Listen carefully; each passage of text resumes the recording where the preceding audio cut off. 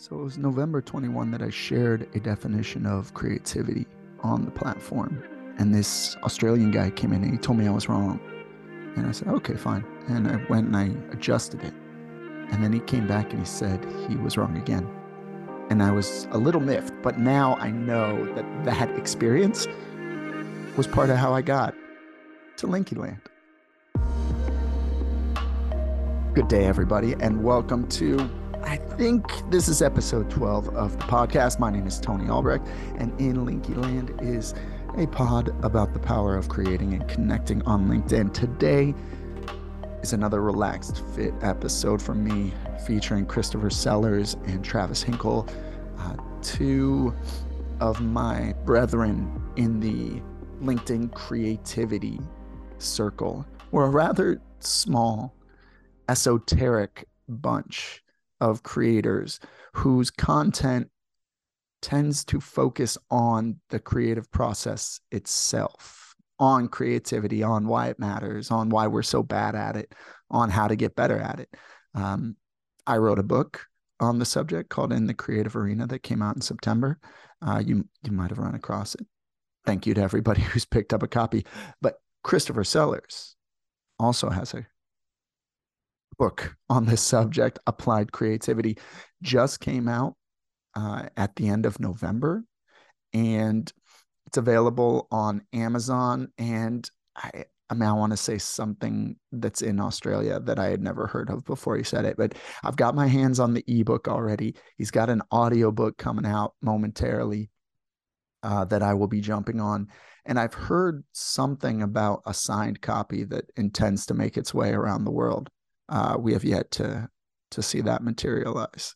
But Christopher's a great thinker on creativity and its importance. And his book is about 6 creative skill sets that we need more of.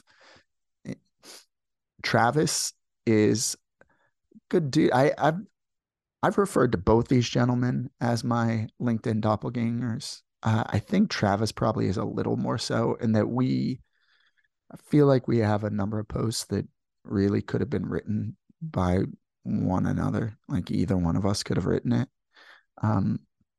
He's out of near Memphis, creative graphic designer.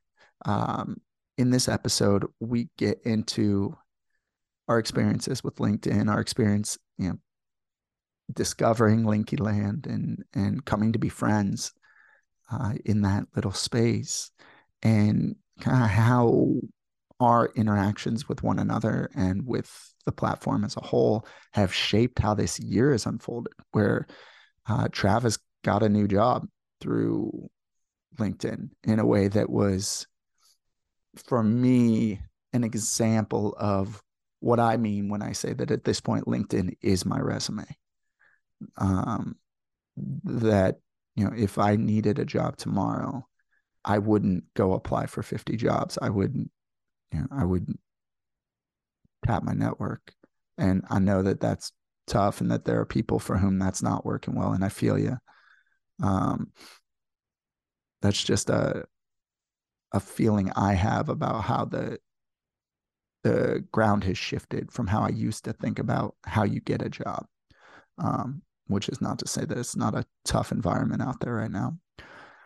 I think that's enough out of me. I'm sick right now as I'm recording this. I hope you enjoyed the conversation. Thanks for being here. Chris, Travis, thank you for doing this. You two are not just two of the gentlemen who've been Linky Land friends of mine since 2021, way back when we were little newbie creators, but you're also two people who occupy or have occupied similar corners on the internet to mine in the creativity space. So thank you both for being here, and let's start off with quick introductions.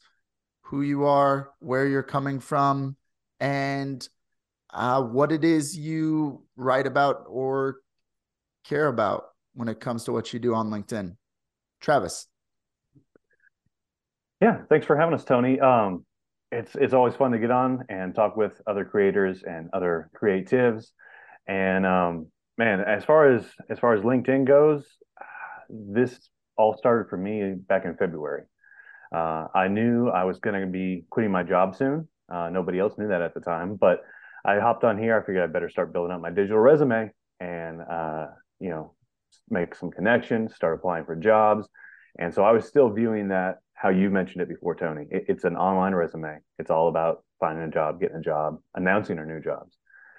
And so that's what I was doing. And as I got on here, I started to find people were posting. I guess you could say we're starting to post similar to what you see on other social media platforms. It wasn't just the job announcements and changes and stuff like that. And so I was a little interested about that. And so I thought, well, maybe I'll start throwing some content out there and making connections beyond just who could get me a job or something like that.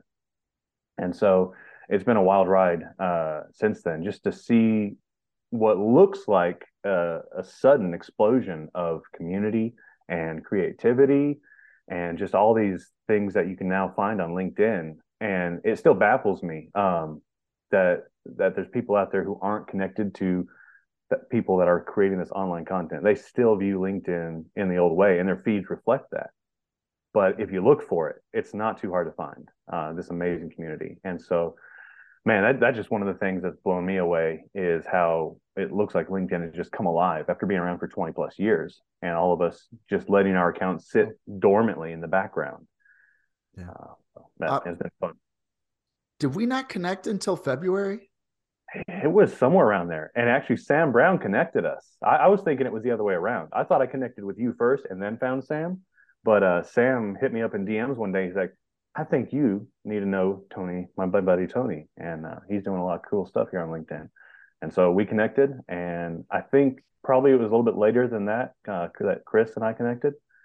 But yeah, it's just been amazing. Some of the community and some of the connections that have been made since then. Hmm. Right on. And you're coming from where you're around Memphis, right? I'm in Mississippi, just outside of Memphis. So Yeah. yeah, mid South. Hey, Chris, how about you? I'm a little bit further south. Yes, indeed. I'm a little bit. Just a little bit across the Atlantic and the Southern Hemisphere. So I'm in Sydney, Australia. And Tony, thanks for finally having us on and being here and being pals, and Travis as well. So a little bit about me. Yeah, I guess I need to find a sexier moniker than expert on creativity. But basically, that's what I write and talk and work about. Like if creativity is in demand, and we all know it is, but when it's expounded in the powers that be of Forbes and LinkedIn and CNBC, then then where is it and why don't we have it? And then when how do we get it practically? Because whatever we're doing at the moment obviously isn't working, right? And I think that's a pretty big. I think we all agree it's a pretty big problem. It's multidimensional. It's got a lot of facets, and that's what we all talk about in different ways. That's how Tony and I met originally. I think that was in the post. Like Tony's like, here's my definition of creativity, and then we had a bit of discussion about that. And that was in almost a year, just over a year. Be very very close to a year to the day. And I have a sneaking suspicion in terms of timelines that I met Tony, but then I bumped into Sam later, and not that it really matters, but it's all in the mix. And then Travis, we crossed paths somewhere along the way, and then funnily enough, I brought Travis in to work with me on my book in terms of being a graphic designer. So he designed my cover, which was amazing. So yeah, that's how we all know each other. Travis, that thing you're saying about how we let our accounts lay dormant and then discovered this aspect of community. It is I mean, it's the foundation of this podcast, right? Is that's everybody's experience of LinkedIn, it seems like. And then at some point it opens up, and you both know that for me, it was after I left the law in October of 2021 and needed to learn how to do LinkedIn that it kind of happened for me. And it was through I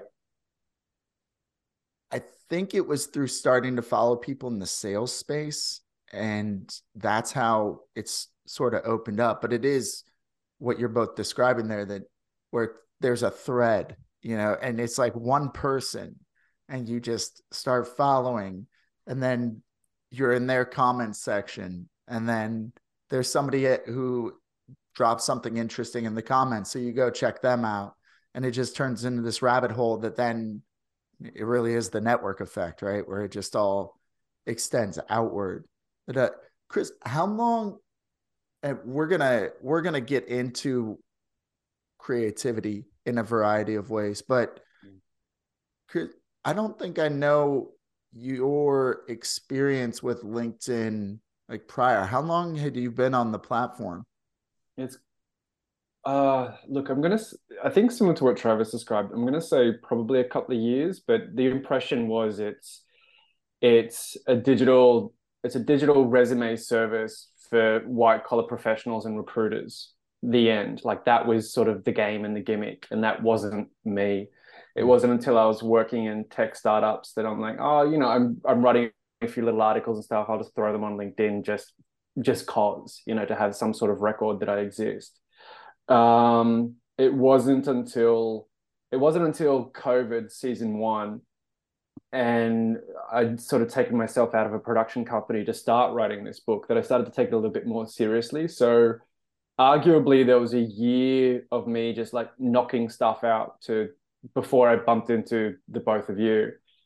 And if I'm honest, the style of content and delivery is very, very, very different now compared to what it was originally. Like, I know Tony you've helped me a lot with that actually, because my understanding and scope of LinkedIn prior to that was like, it's a professional network, it's a professional platform, therefore only present yourself professionally and publish professional content.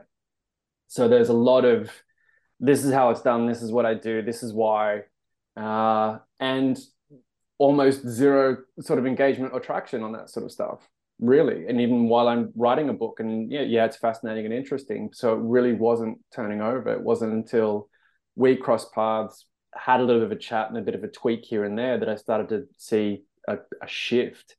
And similarly, what you both describe in this network effect, you start identifying with values and people that are open to discussion. I think those are two things.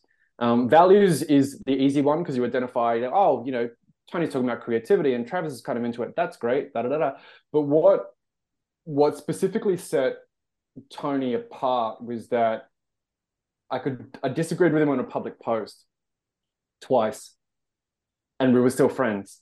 And that's what kicked it. And I'm sure we're all aware, there's a very, very different temperament to those who just publish their opinion and go, I'm God, don't touch it. And to those who actually want to engage and go, well, what do you think? And what's it like for you? It's a very different personality type. And I'm sort of proud to say that most people in my network have that, which means you get to share that with them. I'm kind of well known for having atypical opinions on things, or a different take, but I seem to have built a community around who are open to that, want to explore it, are interested in it. And it's not just, argumentative for argumentative's sake. There's value in that discussion. So it's been at least a 2 or 3 year journey to where I am now. And I'm still learning, to be honest. For sure. Yeah. Well, it's always changing in a way that we have to keep learning as we go along. But yeah, Chris, I was thinking about that first exchange preparing for this conversation. And so, yeah, I posted a working definition of creativity and you respectfully disagreed, and then I tweaked it and then you did again. And so I published in the Creative Arena in September now, and there's a definition of creativity in there that is influenced by the conversation we had, by that exchange. And it back in November 2021, I had done Justin Welsh's operating system just like a month before, and I had chosen creativity as my niche to write about, since I'd been studying it for years and running, what was the previous iteration of the Rowdy Creative for 5 years at that point. And so it was something I could talk about all day, regardless of whether anybody was paying me to do it. And I did find myself, it's interesting, but at that point, the platform had already started to open up for me in this new way. And once I started posting about creativity, it was truly amazing to me how people like you came out of the woodwork. Is if you post that sort of stuff on Facebook or Instagram, it seemed like the only people who are going to see it are people who are already in your network. Like, it's really hard to add like-minded people or people who are interested in the same stuff, right? Yeah. Your stuff isn't going to find them. But LinkedIn offered that, and still does, right? Where you can find people based on what you care about. And it was the beginning of the rabbit hole, I would say, or like where things really started to go down, where you can create your network around the stuff you care about in a way that then things start cross-pollinating in ways that, I mean, it seems like all boats have been raised by like our interactions. And like, we've got, I mean, there are probably another 15 to 20 people I think we could list in a kind of our small course. So this is like a nice relaxed conversation amongst friends, right? Where it's where like we've spent so much time engaging on one another's stuff over the last year that you really do get a sense of who people are, what they care about. And where should we go with it from now? Let's dig into that corner of creativity for a second, and it'll take us to your book, Chris. But so now that I found myself falling ass backward into starting a business around helping people, specifically people with law degrees, develop and implement brands and strategies on LinkedIn. I talk about choosing and owning your corner of the internet often, and the three of us chose corners in the creativity space. I think of mine as the transformational power of creativity, that by understanding it and getting better at it, developing our creative muscles, we have the ability not just to make more creative work, but to create better lives for ourselves and for our families. What about you, gents? How did you come to that as your corner? What do you think of as your corner? Yeah, let's get into that a little bit. Travis, you jump in, man. Okay. I think as long as I can remember, and this is where we start to get into that definition of what creativity is, and in some case what it isn't. But I think that's where, even amongst the three of us, I think that when we start talking about creativity, that's even where some of the subtleties are. Is, Tony, what you say creativity is, it's not that it's untrue. It's true. And what I say it is might be true as well. But then I think what Chris even does a good job of is saying, well, yes, and it goes beyond that. It goes deeper than that. It goes wider than that. And so traditionally, creativity is thought of as the arts. Anything artistic that you can do is creative. And obviously, well, I shouldn't say obviously, a lot more people are noticing now that you can use creativity in a multitude of ways and across industries and in all the decisions you make. Creativity is something that you can apply to all of that. It's not just artistic. But I say that to say, growing up, that no matter what I was doing, I was always doing something artistic, whether it was drawing or being interested in words and reading and writing. photography, all these different things. When I went to college, I went after two things. I went after graphic design and I went after music production. And so even after that, after some internships and life happens and you've got a family and you need insurance and you get a day job just to pay the bills and give you all those things that you need. And you're working a non-creative job and you just feel a little dead inside. Through all of that, I was always doing something on the side, always some kind of side hustle that, quote unquote creative. And so my path through that, my goal was always get some kind of full-time creative thing. And so that came to pass, I think 2015. I was working at a warehouse full time, started doing part-time graphic design for a big church in the area. And that eventually led to a full-time role with them. And in that capacity, working on the creative team there, that got my hands in everything: video production, stage production, music, art, design, communication, all those different things. And so that really gave me a wealth of experience that I've now taken since then into marketing and still doing design stuff. And, so all those quote unquote creative things. But obviously there is all that.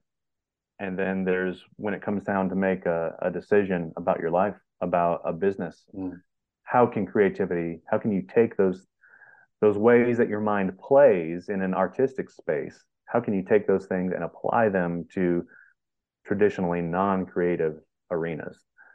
And so that's been a really interesting for me to see personally. And that's one of the reasons I love Chris's interpretation of creativity, because it challenges those preconceived ideas of creativity equaling the arts.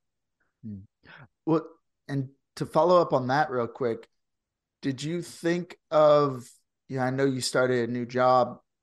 It's been what, 4 months now? It's been May. Yeah. So May. Yeah.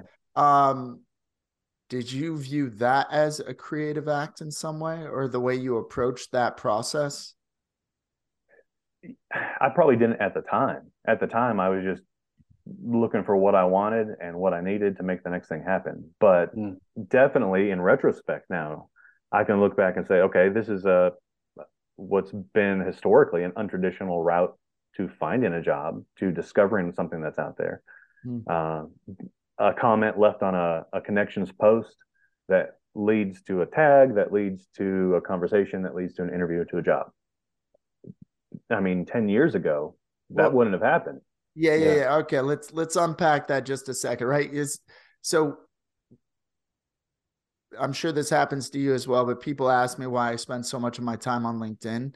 And one of the reasons is this belief that I no longer actually need a resume, that my LinkedIn profile actually is my resume now. And if I needed to get a job tomorrow, if this business of mine crashes and burns, I'm not going to go to Indeed or LinkedIn Jobs and start applying to 30 jobs. I'm going to put an ask out to my network, letting them know where I'm at and what I'm looking for. And you are a direct example of, let's say, supporting that idea. How did that happen for you? And was that intentional, or it just kind of happened? It was, obviously I was looking for jobs at the time. And so I had applied at that point probably to 30 or 40 different jobs, and just putting them out there. Some, if it was really a company that looked interesting to me, that lined up with my values, looked like a job that would be a really good fit, I'd spend the time. I'd customize the cover letter. I'd do all that stuff. But then I just, kind of that, hit them out there with a quick apply on LinkedIn, just to get the quantity as well, for the jobs that maybe wouldn't be the perfect fit. But hey, in my mind, I hadn't told my boss yet, but in my mind, I knew there was a deadline that I'm putting in my notice here. So I've got to have something.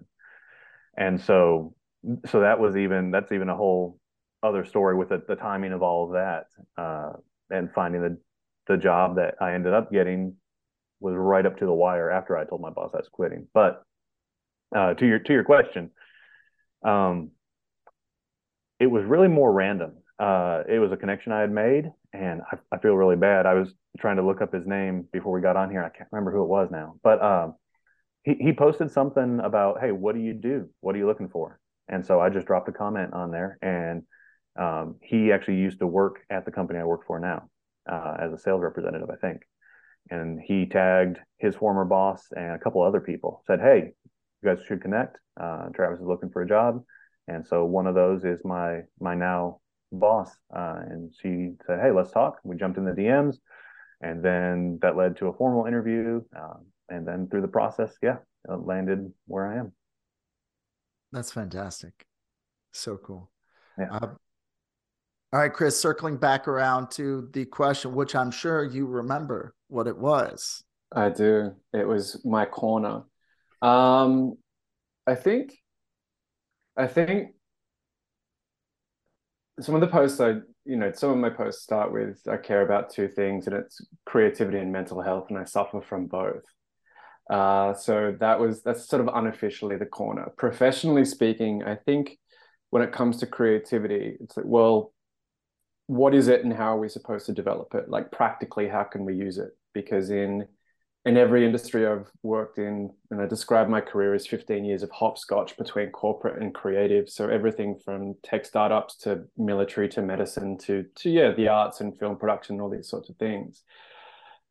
Creativity just is discussed a lot in a lot of different colors and tones and flavors. At the end of the day, it's like, how can we practically apply it? Inspiration's great, ideas are nice, but when I'm dealing with intelligence candidates who need to creatively problem solve a puzzle that they've never met before and lives are on the line, what skills can they practically apply that that they can replicate and then teach to the other candidates, you know what I mean? So that sort of boils down, I guess, to my corner of like, here's 6 skills. They're universal. They cost you nothing. And you use them intuitively a lot of the time now. It's just identifying what they are so you can apply them with intention. I think both of you have sort of touched on it in different ways, but it's this, actually, Travis did, when you were talking about, the arts and creative stuff is sort of over here, but also in life, when we need to adapt, and generally we need to adapt in crisis or when something's not right or when a decision needs to be made. Like, how can we do that intelligently and not just pivot and not just have a reflex? How do we genuinely problem solve? How do we negotiate emotional intelligence, in times like this? So that's specifically what the work's about. And like, I guess, how did I get to this corner is sort of a funny question, because I don't know if I don't know, I may or may not have been always creative. I think I was the outsider when I was 6 years old and we moved from the city to the suburbs to regional New South Wales. And I was probably the only one of 2 kids in the entire school with brown skin. So that was rough in an all white primary school in regional New South Wales. It didn't get much better from 6 to 16. So generally creatives or artists, you have a fringe personality, or you just end up on the fringes whether you like it or not. And I think that was me. But the saving grace through all of high school and education was English, because I could write what I wanted, and drama because I could say what I wanted. And even though my parents did their best to give me the proper formal education of you're going to go to uni and you're going to do this and that, it never stuck. It never stuck. I ended up running a kung fu school, and then I ran off to audition for acting college and didn't tell anyone, and then I got in, so then I had to go, but so rooted in all of this, and rooted in the work, and rooted in me, and rooted in is probably in all of you, is this sense that creativity matters deeply, matters for a multitude of reasons, not for pure self-expression and mental health and all these sorts of things, but too often in life and work and relationships and schooling, it's sort of beaten down or beaten out of us, or just you're pushed away from it.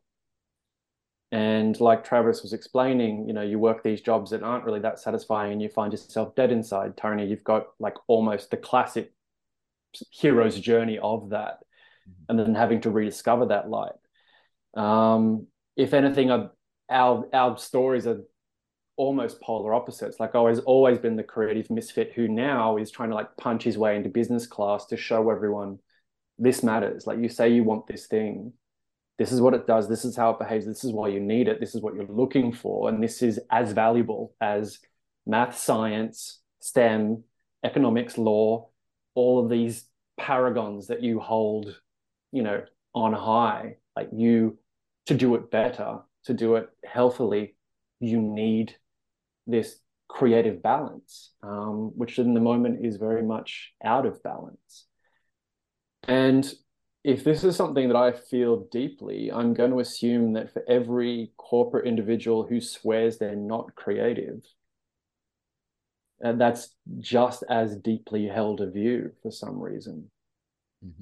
And so that's, if anything, if you can spark that little light to go, no, it's going to be okay, then that is work worthwhile pursuing, in my humble opinion. So that's, I think, how I've ended up on this corner at a three-way junction. Yeah, and I have described both of you as my LinkedIn doppelganger in one way or another over the last year. But Chris, what you just said there about you and I coming at what we're doing from sort of polar opposite directions is interesting.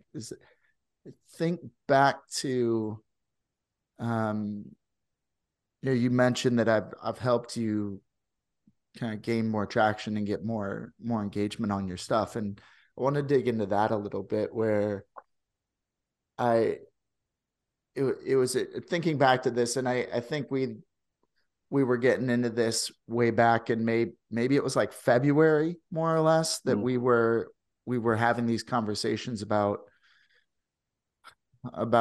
your content, and you were getting really frustrated and you were posting some of your frustrations. And I want to dig into this because I think there are a lot of people out there who are in similar spots, where it's like one thing that makes LinkedIn so interesting is just about everybody who's posting does have a hustle. Like, we've all got a reason, we've got something driving us to do it. And some of us are trying to feed our family, we're trying to make our living, and make our name by what we're building through LinkedIn.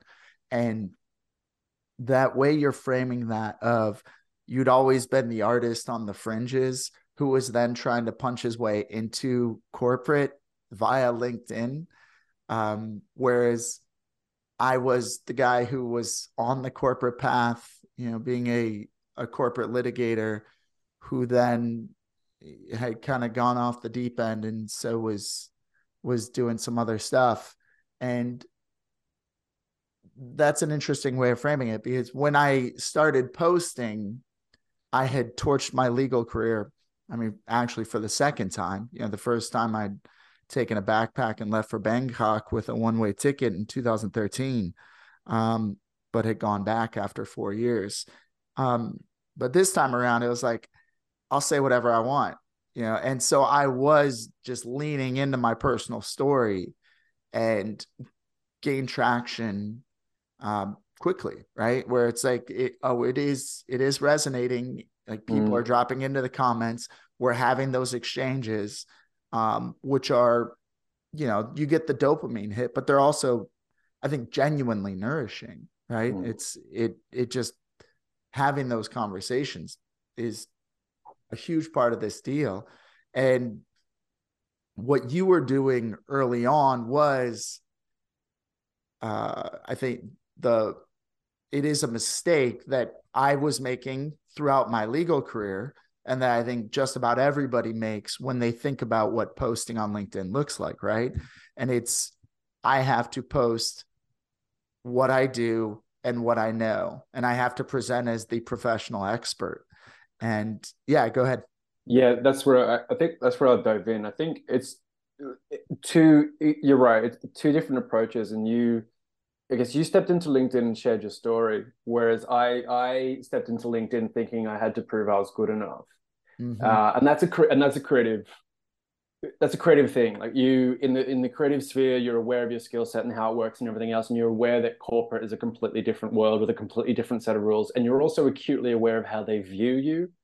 And so I might, or others may, overemphasize this presentation. And to be honest, whereas Tony was sharing, I was dictative of like, this is what you need, this is how it works, this is why I do it. Don't you get it? And for some reason it didn't work or wasn't working, you know. And what Tony's tapping into in terms of, you know, having those conversations and people who are attracted to that, and that's, you know, that's something that you can talk about. You know, those stories are something that you can discuss, and LinkedIn's one of the few social media platforms that has the latitude for that. Like you mentioned before, like Instagram doesn't really have that. Twitter, forget it. Facebook, no, not really. But LinkedIn is one of the few where you have latitude to discuss and sort of have those deeper conversations. Where if you're anything like us, that's what we live for. We want the big, like the meaty ideas. Let's talk about it. Let's get it out. I don't want to talk about the cat, you know, and the weather and, you know, how hot I look in a shirtless selfie. But that was definitely the mistake coming in early, and it's been a slow turn because Tony, I remember, yeah, you remember sharing. It's like it's actually counterintuitive. Like what I think people need to know about me and the work. You know that already. Like you've done all the hard work. It's like they need to know you. They need to get to know you and why. You know, and I hate throwing out the phrase like, you know, like, know, and trust, but it's sort of along those lines. And so once I started to relax a little bit and talk about coffee, yeah, we're all laughing. And then That's when I started following you. Right. Because the coffee. Right. Oh man, yeah, I drink coffee. I'm like, yeah, Yeah. well, okay. And then it's like, oh wait, he talks about creativity too. And it's like, yeah, so if it was 80%, I'm a professional, here's professional content, it got dialed right down to maybe 15%. And there's if not quantity of growth, I will definitely say quality. Because yeah, the three of us, and we probably know, you know, probably 100 of the same people. But the quality of people you tend to attract and then have those genuine conversations with, that's what matters. But yeah, it was, I definitely, the big lesson for me at least was, if I had to swallow my pride and take my own advice, really, because if I wasn't reaching the outcome that I wanted, then what I was doing wasn't working. So I had to shift. I had to change something. And at the time, Tony had advice, and Tony seemed to be getting results. I'm like, I'll try it.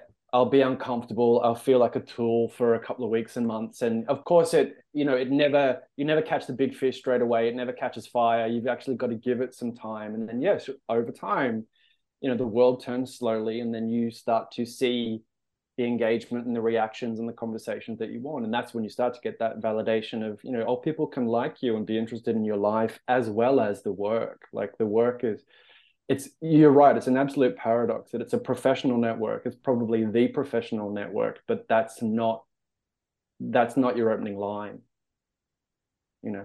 And I still remember the first coffee shop barista post you did. Yeah. And that was the one. What's that? It was Tutupasa, like in graffiti on the wall. Yeah. And it was mid-COVID, like season 2 COVID. Yeah. And that was, I saw that one. I was like, all right, he's going to be all right. Okay. Once you figure that, and you see like you get the feedback from that, it's like, okay, now you and for me, for what it was worth, it was ridiculous. It was ridiculous because, you know, we can wax philosophical on all the great minds and ideas and whatever else. And I go, here, bang, selfie, helping out my friend working at his cafe, blows up, comments, people I haven't heard from in a year, like, oh my God, this is so cool. Like, what is this? It is Well, to be honest with you, that is like the basis of my business, is like helping people with that aha moment where I started working with, I got talked into helping out this roofer through Evan Chastain. And he had been posting like on a weekly basis about roofs and what his roofing company does, right? As you would, you're a roofer. That's what you do. Our first post for him was one about coaching his son's baseball team. And his best post for the 25 this year previous had hit like 1,700 views, maybe. This first one we did went to 26,000. Like it went from like 30 reactions to 250 reactions.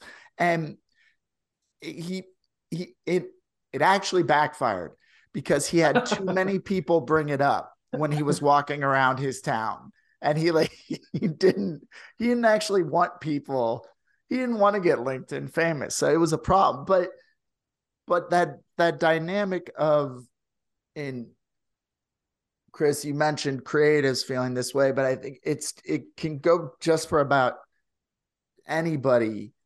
And regardless of how creative you feel like you are, but that feeling that when we show up here, we need to show expertise.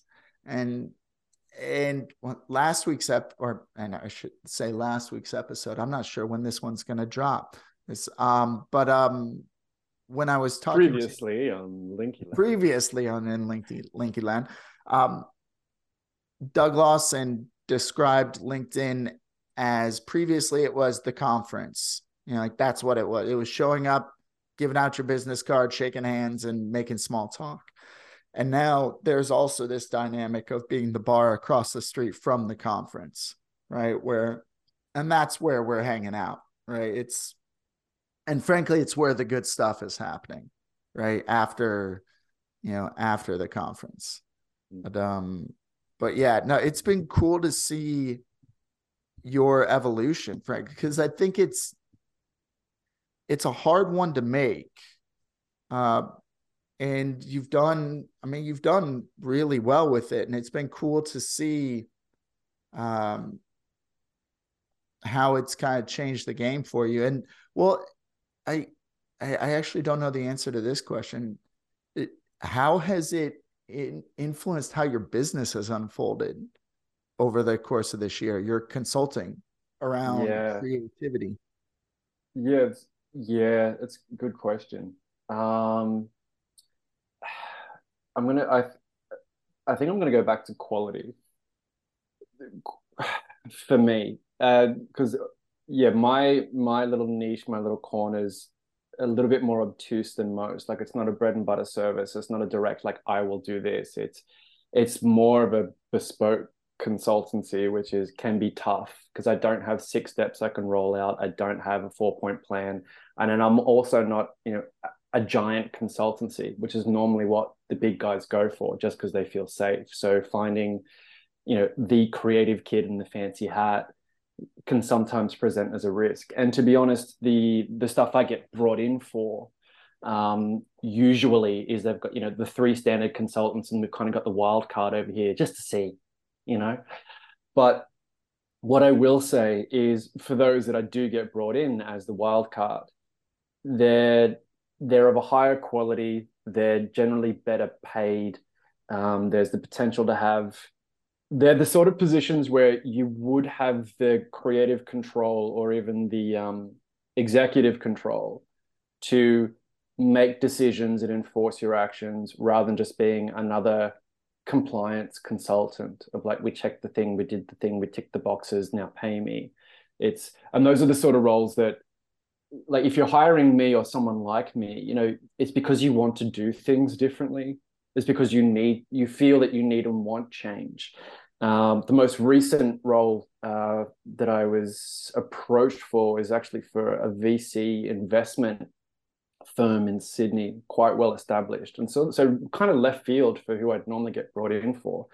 But they're looking to diversify a part of their business model and change. And I asked them why someone like me, because you normally go for design thinking kids or something like that. And like, no, we wanted to do something different because we need to move into this space.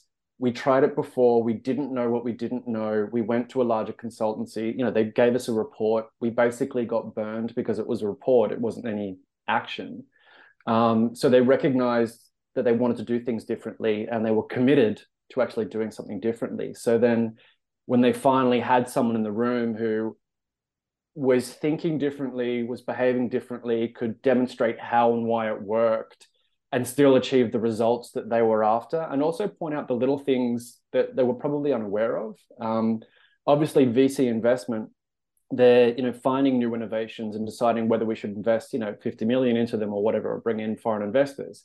And one of the questions I had for them was, well, how do you vet these investments? Rather than relying on an external consultancy, what process do you go through to vet whether these are suitable or not? And so gave them a quick rundown of, here's 6 criteria that I would use that you can sort of tick off whatever, but this is a pretty solid criteria. And so they found that really valuable. Now, that was forwarded to me from LinkedIn, and similar to your digital resume, that's probably how I treat it, except I've got the website as a backup. So I've got my own website. If they go to LinkedIn, or they find me on LinkedIn, they do the cursory work, and if they want the deeper dive, if they want case studies, if they want to know more about the guy behind the hat, then they'll go to the website and look at all this sort of stuff. And this particular firm had, because they wanted to know why I'd worked with New South Wales Corrective Services and things like that. So that shows that they'd done the work. That shows that LinkedIn and the flow on to the website, that sort of funnel worked. And I'll be sitting down with them next week, so that'll be an interesting discussion to have. So nice. To go back to your answer, yeah, for me, it's been quality over quantity. I know for other businesses and other styles, it's about getting those numbers, getting those leads, and executing on percentages. That's not my model, so I've just got to work with what I can. Yeah. Well, and we have the shared experience of choosing a rather esoteric corner of the internet. Yeah. Where I know that this is something I was messaging with somebody who's an editor the other day, and she's really good. She's talking about how she has a pretty consistent flow of engagement on her stuff, but it doesn't grow in the way that she would want. And it's like, book or video editor? Writing. She's right, yeah, books. It's like, ultimately there's a question of how many people are just interested in the thing, right? And when it comes to creativity, I think it's been both. It's a specific enough corner that I think the three of us have done fairly well at getting known as somebody who talks about this stuff in public, which helps other people who are interested in that find you. But at the same time, there's a natural ceiling on how high that can go, because there are only so many people who really think about creativity at all, much less are interested in talking about it more. But Travis, that brings me to something I wanted to touch on with you, which is how somehow you just blew past me in terms of LinkedIn follower count, and you have you've flown past 8,000. Man, but his secret is a secret that we all learn. It's like a good way to grow is to talk about how to do well on LinkedIn, right? And I mean, it's certainly something I'm doing now. And Travis, you've become one of the practitioners of the carousel, one of the carousel artists designing them. I have, yes. What's your thought? Well, and that actually dovetails with a hustle you've been working on. Yeah. Yeah. So up until a month ago, let's say maybe a month and a half ago, I've been pretty consistent with posting on LinkedIn, with engaging with with growing my network of connections like you guys that I would consider core connections. You know, guys that and ladies that I have a shorthand with that I speak to on a regular basis. You know, we interact on each other's stuff consistently. And then, of course, you can only have so many people like that. You know, our energy, our time is limited, and so at a certain point, it starts to be followers, people who I'll engage with occasionally. Some people I don't follow back, and there's a part of me that's hard to do. It's like I want to be genuine. I want to give 100% to everybody, but you just can't. And something I'm in the middle right now of essentialism. Thank you for the recommendation. And so it's all about that choosing what you're going to do well, and everything else you have to say no to. Your time, your energy is limited, and so in that, like you said, talking about LinkedIn and growth, that's a hot topic. Honestly, the two single biggest posts for me are the same posts. The one where I said remote work is a whatever I called it, a non-negotiable. Thank you. Yeah. We all saw it, yeah. So the text post version of that 5-6 months ago, and then just a couple weeks ago, I did a carousel version of that and brought it back to life. I mean, those two single posts, over 1,000 followers from each post. They're both up there to almost 1 million views. It's not what I talk about all the time. It's not necessarily my thing. It doesn't fit my niche, and yet it's gained all this traction, which means to your point, Chris, I've gained a quantity of followers, but it's probably not the quality I'm looking for. It's probably not people who are interested in what I have to offer on a regular basis. They like the post, it resonated, they hit like, they hit follow. So that's good. It's eyeballs, it's traction, it's growth, it's some social proof that LinkedIn works. Mm. But my struggle with that, and both times, the success feels good. Having a post do good, it feels really good. But it's hard to balance with that. And I always almost at the end of that, I almost want to quit posting. This last time, I haven't posted much last week just because of Thanksgiving and travel and all that. But there's a part of me that's like, if that's what's successful, but it's not what I want to say every day of the week, how do I negotiate that? That's interesting. Because I did have a follow-up of whether, to get the numbers, was it quality? But there's a second question that I actually want to ask the two of you, because you're both in the States.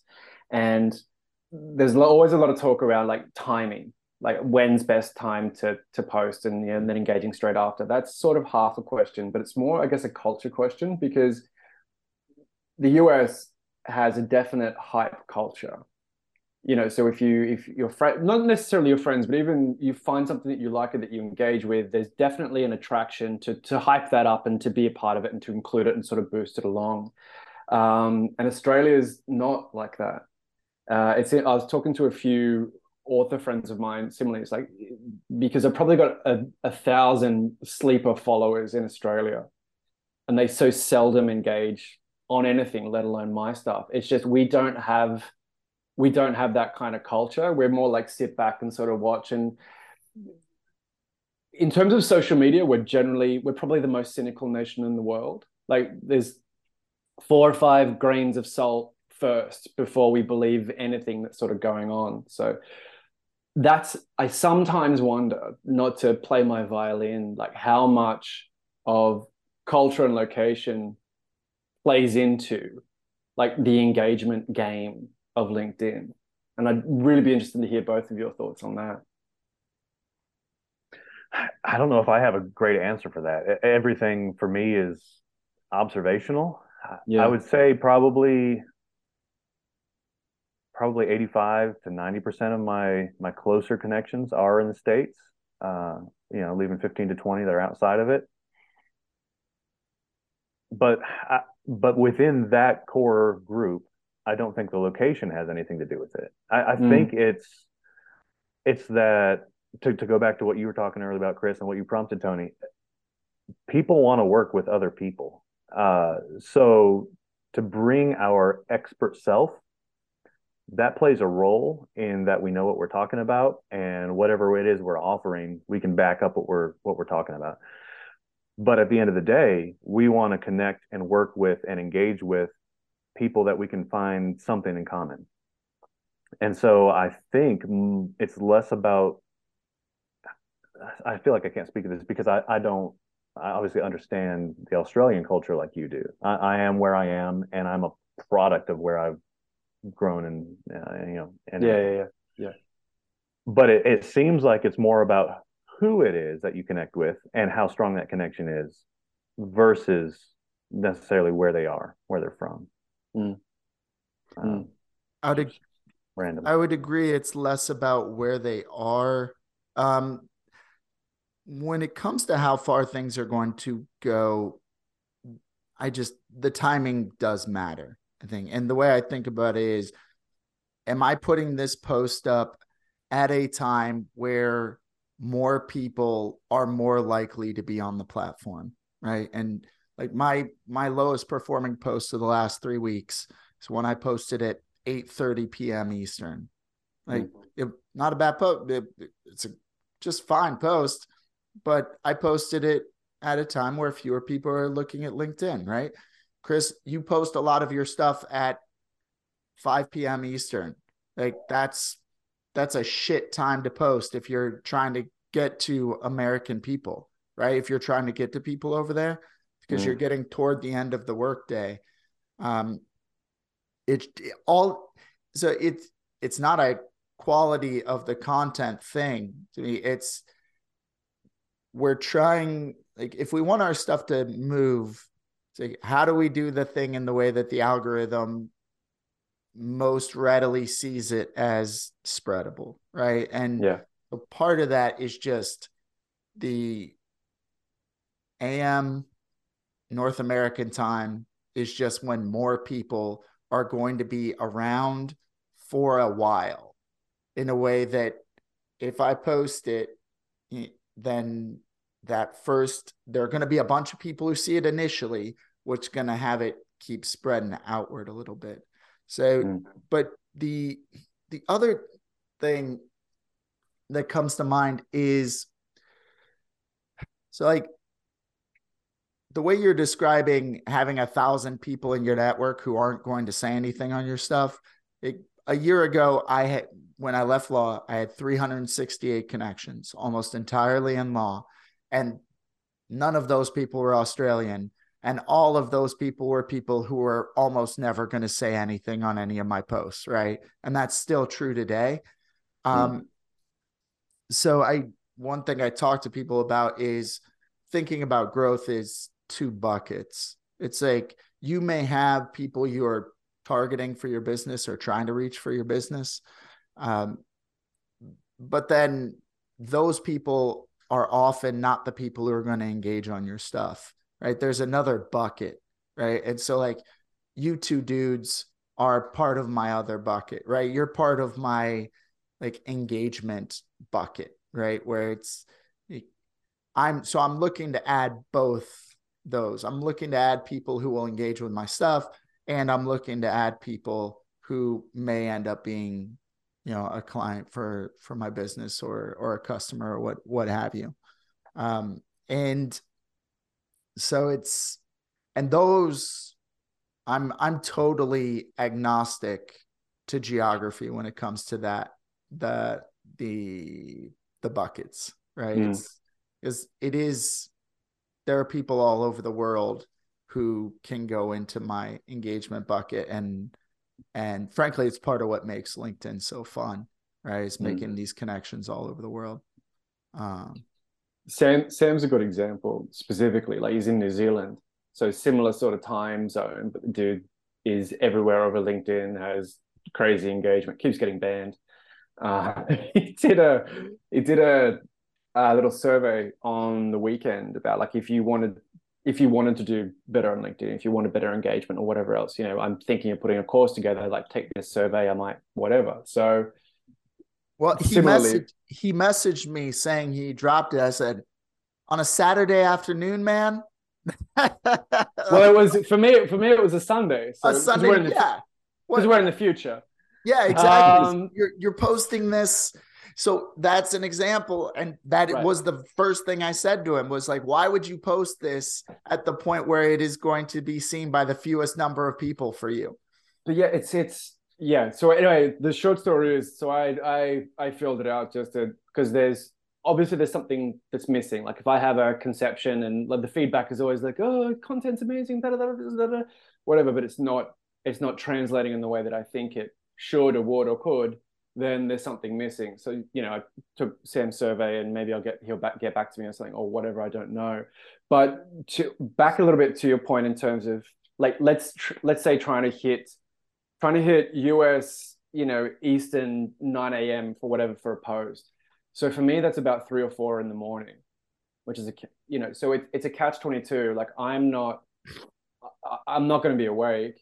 So even if I buffer this, I'm going to wake up to 12 comments or something, and then I'm not awake to respond to them, because that's the other catch of LinkedIn is like you can post whenever and get whatever engagement, but ideally you're there to engage and sort of push that snowball along. It is, to your point, Travis, is entirely observational and it's just interesting. Trying not to make an excuse, but it's just one of those little flies in my ointment sometimes.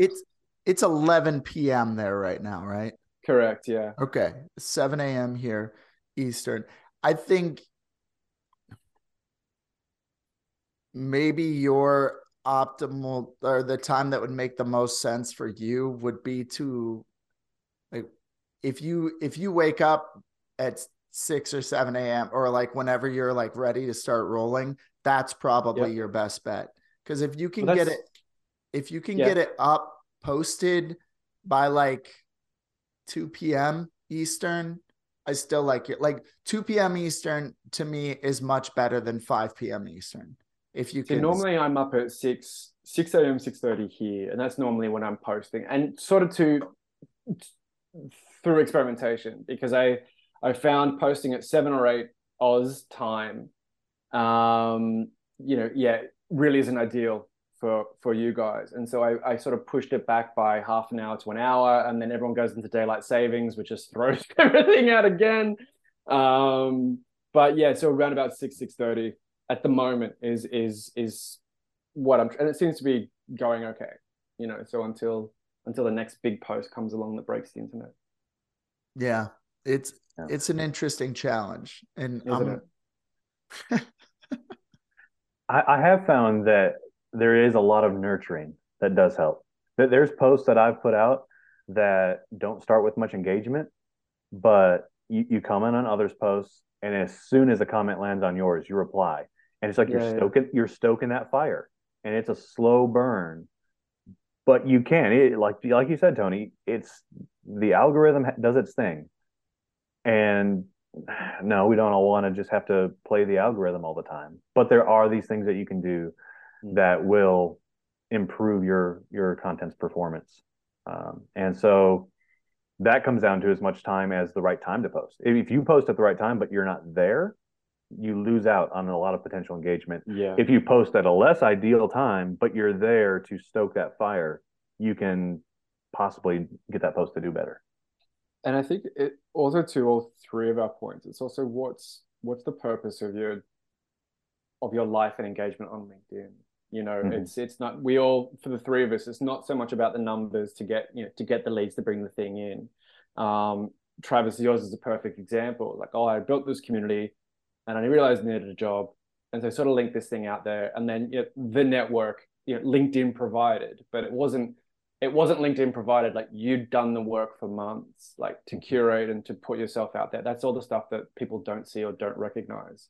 Yeah. So then when you lean on it, it's there. And like similarly, Tony, like you stepped into this new business within the last month because you built a profile, you built relationships and connections, and gone, wow, there's a market here that I can help. Like, I've come from law. None of the lawyers I know are doing this well. They could, I'll help them. And I've talked about me before. It's not Joe Public, and I'm not selling burgers to every small business. It's sort of a higher tier, and so with that needs a little bit more patience, which admittedly isn't my strong suit. But I think being clear with the game that you're playing will alleviate a lot of, will just temper a lot of your frustration if you're objective about it, for what it's worth. So for you guys, have you found in your ideal customer, your leads that come in, are those people that engage with your content or no? For me, with lawyers, almost entirely no. Right. Yeah. So, and this has been one right before that. I I learned how to do LinkedIn because I was in nonprofit consulting for a minute there, right? And I built up my content so that it would show up for nonprofit leaders so that when I slid into their DMs to ask for a call, they'd be more likely to take my call. And so same deal there. Like, no, but often they would comment on my stuff. Yeah, not me neither. So I've got a solid community of people who are like waiting for this book to come out, and even someone lovely in the UK who's pre-ordered 3 copies and said, "Oh, I haven't even read the blurb. I just want it because you wrote it." And that's a lovely endorsement. But I don't. Interestingly, whenever I write, that first log line, that first caption, that hook of your content's got to get them in. So whenever I directly relate creativity to business, those posts blow up with engagement, but not so much with comments. It's funny.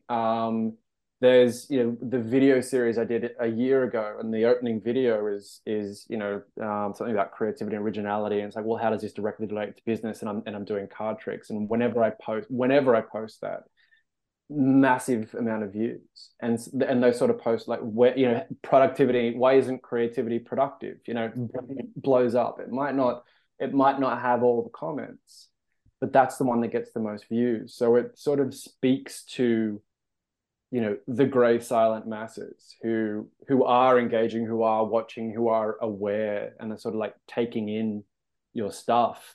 So it doesn't always have to be like the likes, the applause, the comments, all that sort of thing. So it's really, I think you both identify something really interesting. It's like, yeah, your ideal customer is seldom the one going, wow, this changed my life, Right. And so it's hard to do that because we see the likes and the comments and okay, that's how well I'm doing. But no, there's people in the background here that they're not liking, they're not commenting.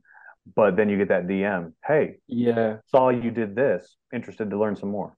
That was where I was going to go to next. Like, and specifically, Travis, you're the prime example of this. So, I wrote the book, getting ready to publish. Oh, I need a cover. I probably need to get a graphic designer. Trav, you interested? I've got a few roles. This is what I'm doing. This is the project. This is how I'm doing it. And for those at home, like Travis was the first one to actually jump in my DMs and go, hey, you got a graphic designer? Because I might know a guy. I'm like, you're a gem. Here's what I'm thinking. He's like, yeah, sure. Like tweak, done. Like 2 or 3 revisions, and we had a book cover. You know what I mean? So there's an example rather than like a tangible benefit of community and being able to work with people to achieve things. That's the definition of Mathilde's village. Mm-hmm. And what we took in terms of connection and community, that's what we're all working towards. And obviously, I've never met 2 gentlemen on the screen. but we talk weekly, and they're always there with advice and expertise, and likewise I'm there to offer it if and when it's called upon. So I think that's a fairly solid measure of the health of your network. I think that gets back to quality again. You know what I mean? There's some people that I could trust in my network that, like, here's my baby, like, who do I want to work with? And these people put their hand up and I went, yeah, I feel comfortable working with you. No question. Let's go. Yeah. Because even though we've never met, to a degree, we know each other.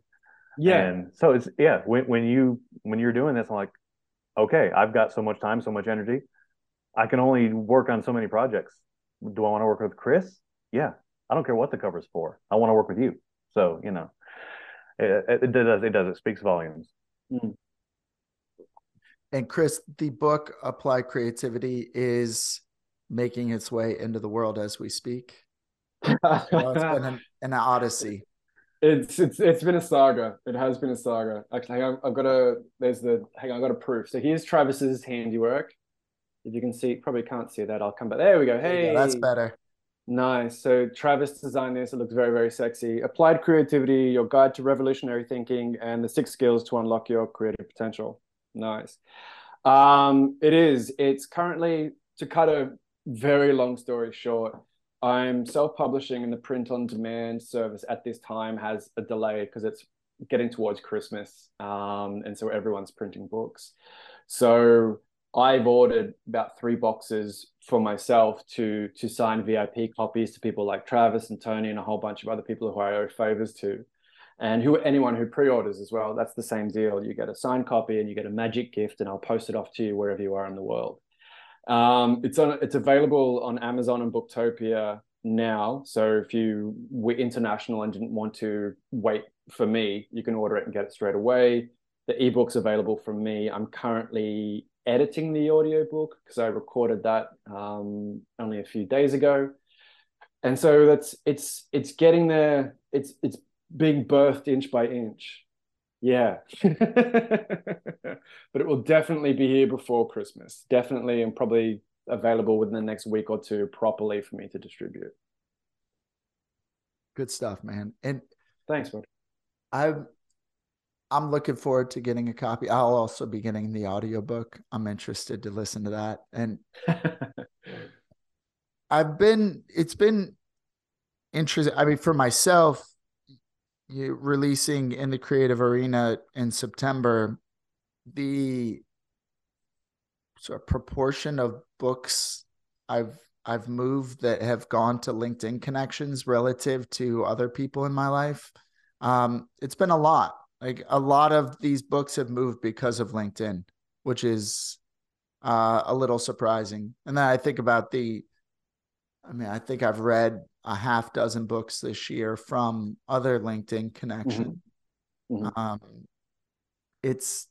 It is an interesting dynamic, but I'm looking forward to seeing yours. I think it's going to be fun. How did you find your launch? I asked particularly because yours seems to come out of nowhere.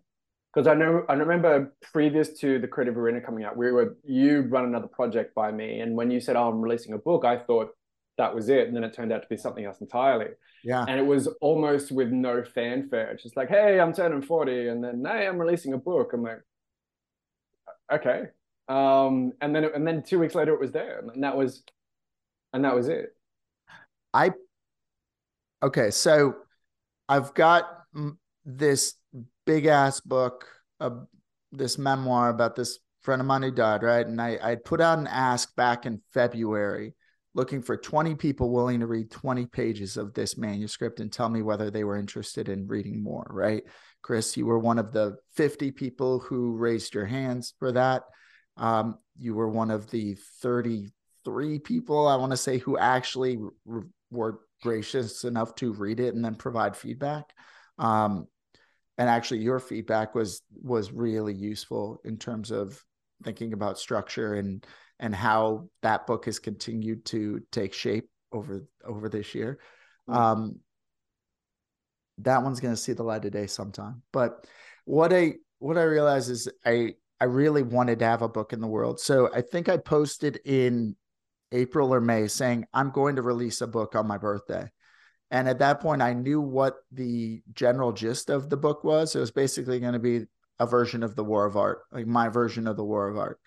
And so I just banged it out. And I posted maybe 3 or 4 times over the course of there. And then as I was getting up to, so like I would post things like, hey, here are a couple book designs. What do you think of the cover? That sort of thing as I was approaching it. But it's been interesting to see how people responded, where then when I put it out, people were really gracious about picking it up and then posting about it.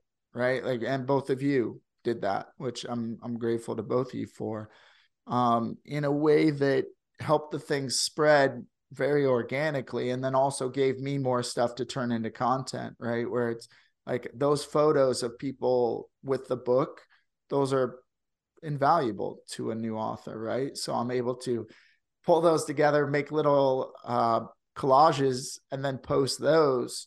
And like, you know, here are some people who are kind enough to read the book and think well of it.